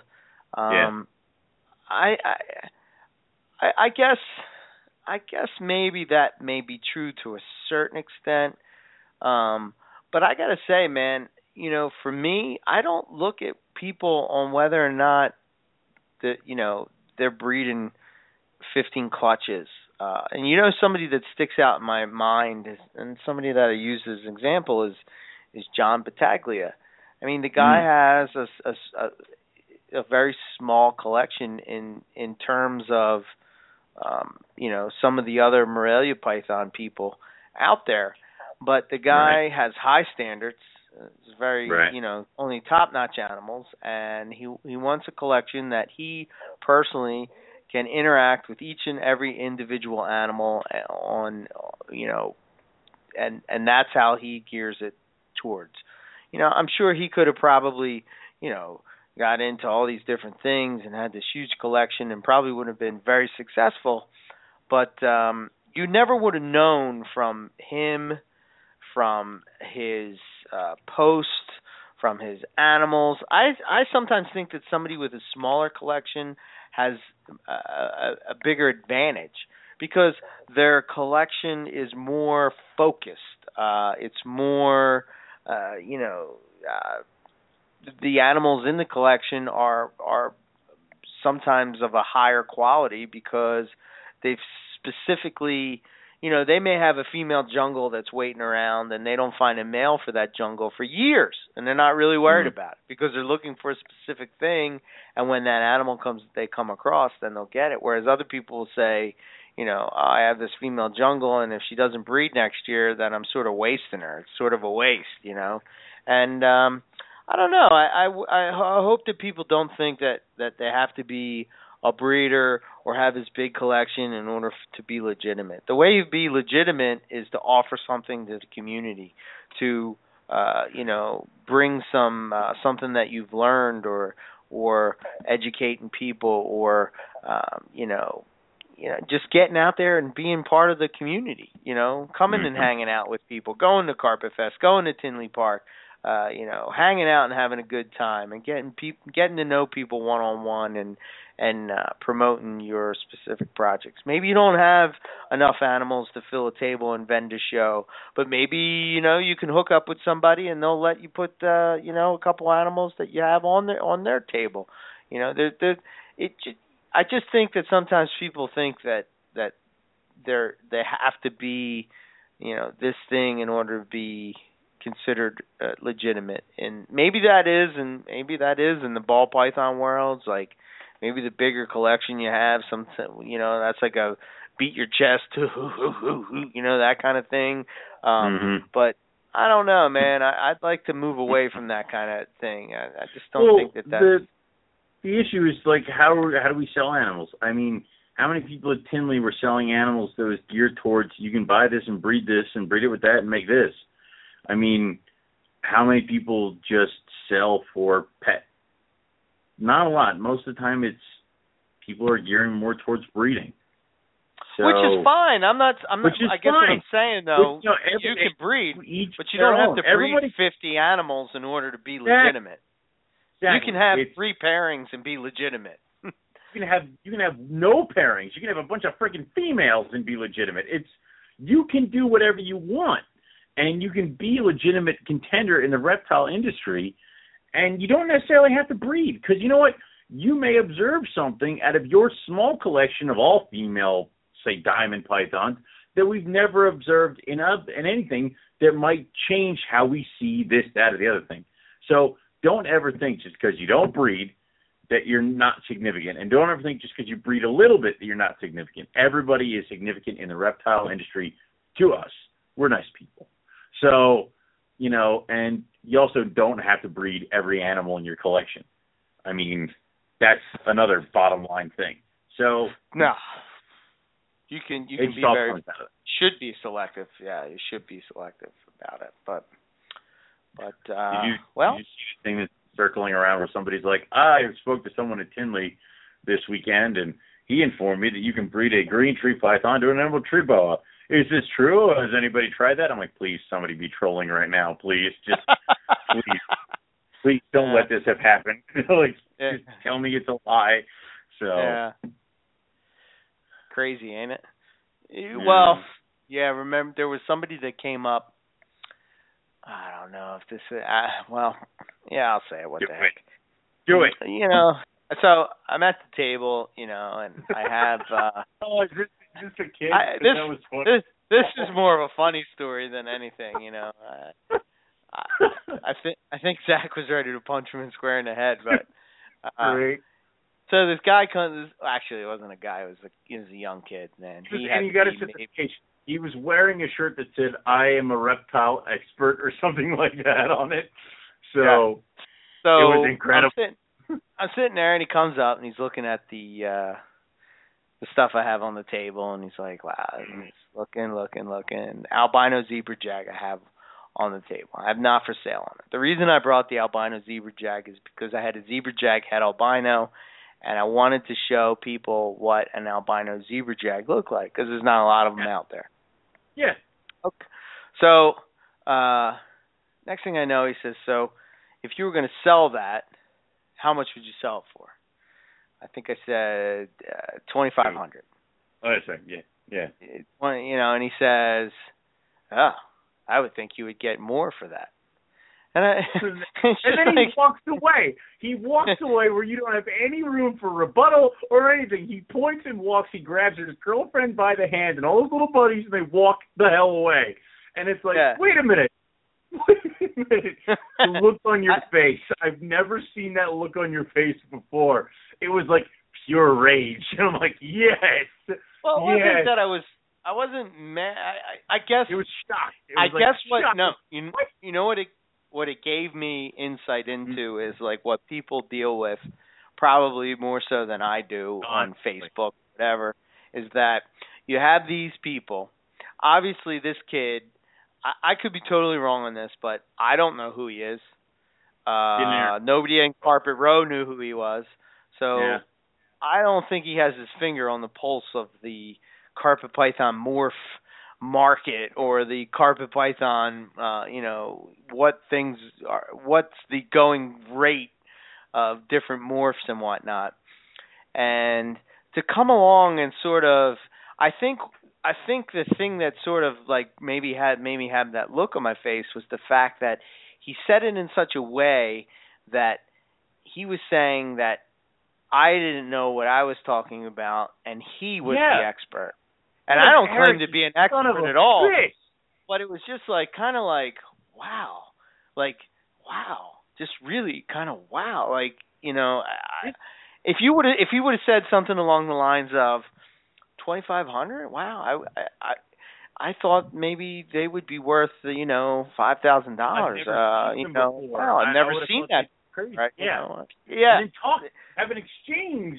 No, it's walk the fuck away. Yeah, it was kind of crazy, and then I just kind of took a deep breath and said the word tolerance and went about my day. Well, it's funny because then you and I talked about it, and we said that I see that at reptile shows all the time. We're to the point where I said I wanted to make a sign for my displays that said whatever your boyfriend just whispered into your ear about carpet pythons is probably wrong. Ask the breeder. He's the guy standing behind the table. So because it happens more often than not. You see people pointing and talking and whispering to each other, and you say hello, they say hello back to you, and you say, hey, if you got any questions, or if you want to see any animals, let me know. They say, okay, and then they whisper and they point, and the last thing you hear is, nah, these things are mean, and then they walk away. Come on. And it's the people who actually start asking you questions or see the animals are the ones who actually are like, oh, my God, I didn't know. Well, yeah, or this, that, and the other thing. It sometimes people think that they know everything because they've read about it somewhere or heard about it somewhere, and they never take the extra step to actually learn about it from themselves. So I understand if the next thing out of their mouth was like, I held one at a show once and it bit me in the eye, then I'm like, all right, you've learned. You tried it. I can't really knock you anymore. But if you've never even bothered asking or talking, you might be missing out on a species that you might be really enthused about. So yeah, this is my suggestion to everybody. This is my homework for everybody. If you're going to go to a reptile show, try to find an animal you've never actually had anything interaction about. Talk to a breeder, hold it once or twice, and then move on. Even if you say no or crap, whatever, just try to expand your horizons. Damn it! So that's your homework. I expect reports on my desk later. Yeah. I didn't realize how late this went. I thought we would be, looking episode. So the time. We are officially kicking off the 2016 calendar contest. As of tomorrow, we will have everything up and ready to go.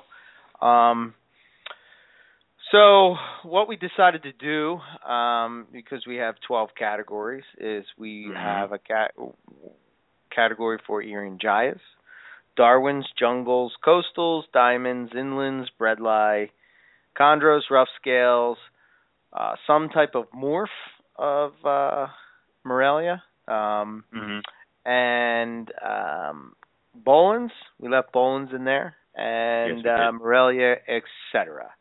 So Morelia, etc. really encompasses anything other than Morelia. Doesn't have to be Morelia, yeah. Could be Iasis, could be a blue-tongued skink, could be blood python, python, anything. Anything you freaking want. So basically, we're a little late to the party with the calendar contest, but I know. It's all right. We're going to run it from 10 tomorrow, which is 10:14, and it's going to close at 11/7. So November 7th at 12 a.m. Eastern Standard Time. That's when we're going to stop take submissions, and then on the November 10th show, we will have the winners announced, and that's always fun show. I got to get in touch with David D., but he was the winner last year of the Morelia of the Year, and he'll be coming on and guest judging. Helping us vote for this one, yeah. Yeah. So each year we get a little bit better at this, but this year we're going to do based on 3 criteria. One obviously is the snake. So the prettier your snake is, or the better example of the species or the morph or whatever the category is, you can get 5 points. The quality of the picture, is the animal in focus? Is the lighting good? Is the pose good, et cetera, et cetera? Another 5 points. Creativity of the picture. Basically, that will break down to, something other than, I don't know. Is it in a tub? Is it in a tree? Is it, is it an action shot? Yeah, blah, blah, blah, stuff like that. So creativity, be creative. Yeah. So, I know in years past, like Wayne Larks, he put, he had some Axanthic out on a fence, and it had some red flowers on the tree or something that really made the animal pop, and just things like that. Over water. Yeah. Yeah. So based on that, then you get the 5 points. Obviously, we're all going to judge and put our thoughts based off of that criteria. Give a score, the person with the highest score, and obviously, based on the fact that we will be scoring it, obviously, so you could have a really, really nice snake, but if you don't take a good picture of it, you might not win. That kind of thing. We're looking for really quality pictures, calendar quality pictures is what we're looking for. This is going on a calendar, yeah. So, take your time, do it right, and, obviously use a camera other than your cell phone. I mean, it's that kind of stuff. Yeah, we want you guys to try. We want it to look good, and that's the worst one. We've had several animals that have been like killer animals that are just like pictured in like their tub, or,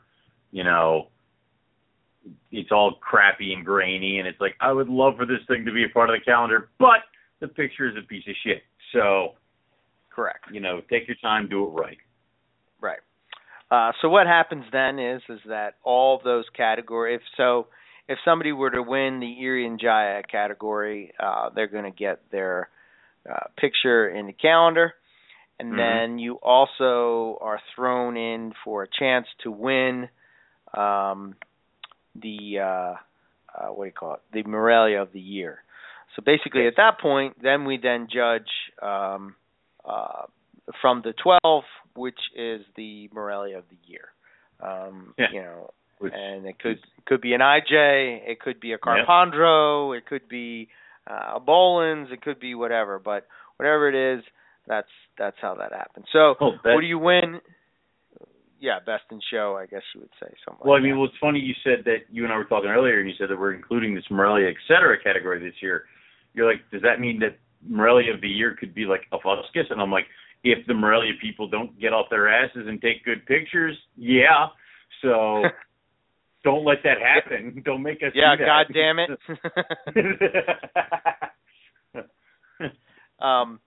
So basically, I know we've done different things to where what people win and but see, this is where it costs us money. You win a free calendar if you are in the 12 and chosen, and then you win the chance of Morelia of the Year. And if you win Morelia of the Year, basically what we do is we make up a trophy, which for some reason I don't know. I didn't get the one from last year, so I got to get on that and see what happens. Weird. You get a Morelia Trophy of the Year, which is basically just, Morelia Python Radio, the year, and the picture, and it's in a nice little, trophy thing. Yeah, a little cool frame thing. So nice. If you're at a show or whatever, what does it mean? I don't know. Maybe you want to put it in your snake room. You can post it up. The hell maybe it doesn't mean shit. I don't know. Anyway, so then you get the that. And I guess the cool thing is that for the following year in 2017, you get to come back and you get to be a guest judge for the next year. So that's kind of the stipulations. As far as the rules, the big thing is that we're just trying to get people to like the Facebook page. So I guess the most important thing is that you have to like the Facebook page. That's number one. So if you're not liking the Facebook page, then we're not going to count it. Hold on. Okay, you're good. And that's where the everything is going to be, so that you can go and post up your pictures there. The way I had it last year is it's like individual categories, like individual albums, and then you can go and post it up there. So I'll put the links up, etc., and we'll go from there. What else? Like we said, calendar quality pics, no cell phone pics, no tub shots, all that kind of stuff. And it must be an animal that you own. It can't be somebody else's snake. It has to be your snake. However, somebody else can take the picture. That's not a problem because maybe you're not the best photographer, but you have the best Morelia, whether it's carpet python, chondro, or whatever. If you get somebody to come along and take the pics, just make sure that they are giving permission for you to submit that, because it's going to go on a calendar, and it's also going to go on the MoreliaPythonRadio.com banner at the top. So sometimes that can be tricky. Certain photographers may, copyrights or whatever. We're not going to pay somebody to use the picture, so you have to make sure that they're okay with you letting you submit it and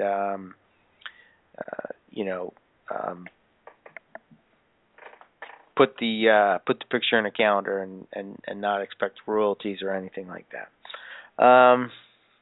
So let's see, what else do we got? Basically, that's it. If you have any questions or anything like that, you can always shoot an email to info@MoreliaPythonRadio.com. It should be cool, and it's cool to have a calendar with one of your animals in it. Everybody needs a calendar, especially in your snake room. You can write upcoming shows. You can also write when you saw lockups and ovulations and all that kind of stuff, and it's always good. I know Owen, he's always writing all over all his shows and all that kind of stuff. So all my hatch dates and things like that are on there. So or when the hell I see anything happening. So that's a cool thing. It's just something to, and you don't have to be from the U.S. The first year we kind of did it, and it was kind of weird. We kind of split it up because it was, we had the winners from Australia. Obviously, we can't send animals. And then we did one year where it had animals. Those animals made it back to me and Owen, so then we kind of thought maybe that's not the way to do it. That's good. We stopped that. Yeah, it's enough. Yeah. So I guess just make it simple. You just get the award, the trophy, or whatever, and you get the calendar. So if you win and your picture is in the calendar, you get a free calendar. So that's kind of how it goes. And then if you win the Morelia of the Year, you can come back and judge next year, and you can all that fun stuff.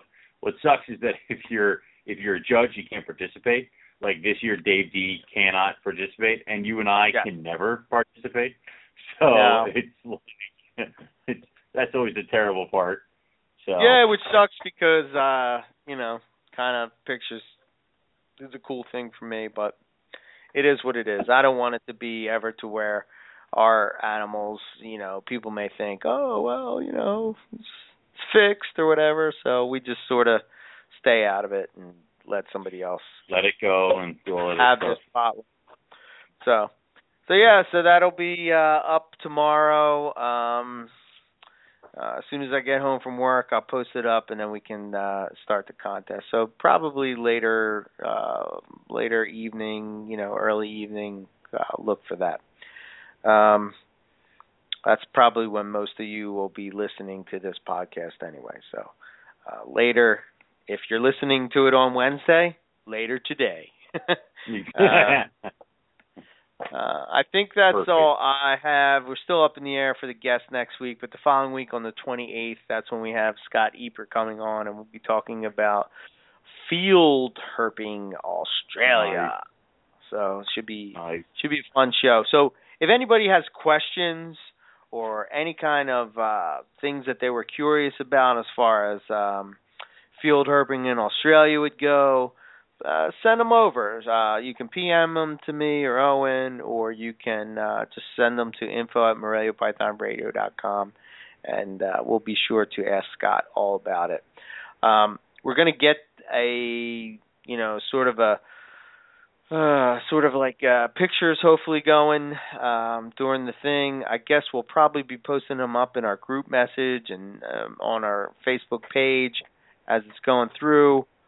So if you want to get in on the group message, just send me a message and I'll add you in. And the group message is on Facebook. I know we had some confusion with a few people who were thinking it was over on Blog Talk. It is on Facebook. If you want to be in the group message, just send us a PM, and we'll make sure you're included in next week's group message on Facebook. Yeah.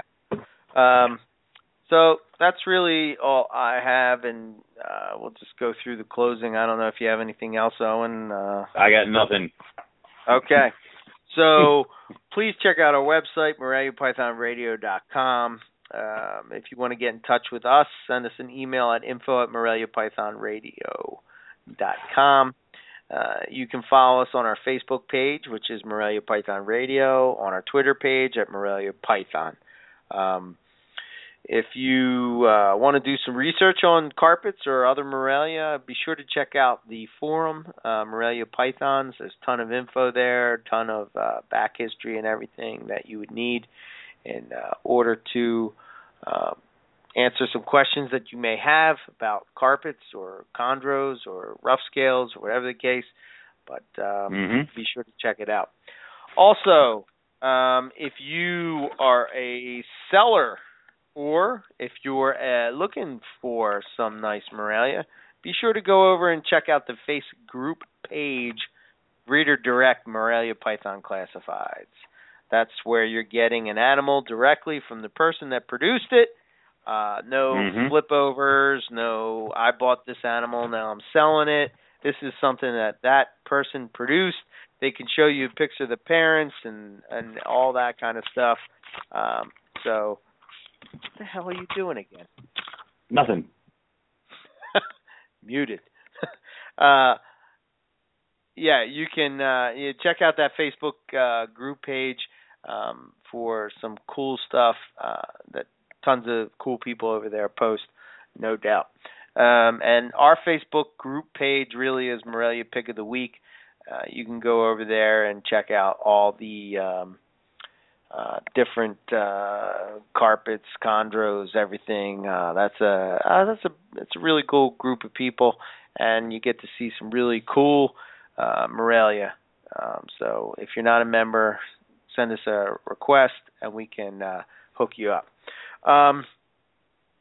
Let's see what else. I think that's except for me, EB Morelia. Check out my website, ebmorelia.com.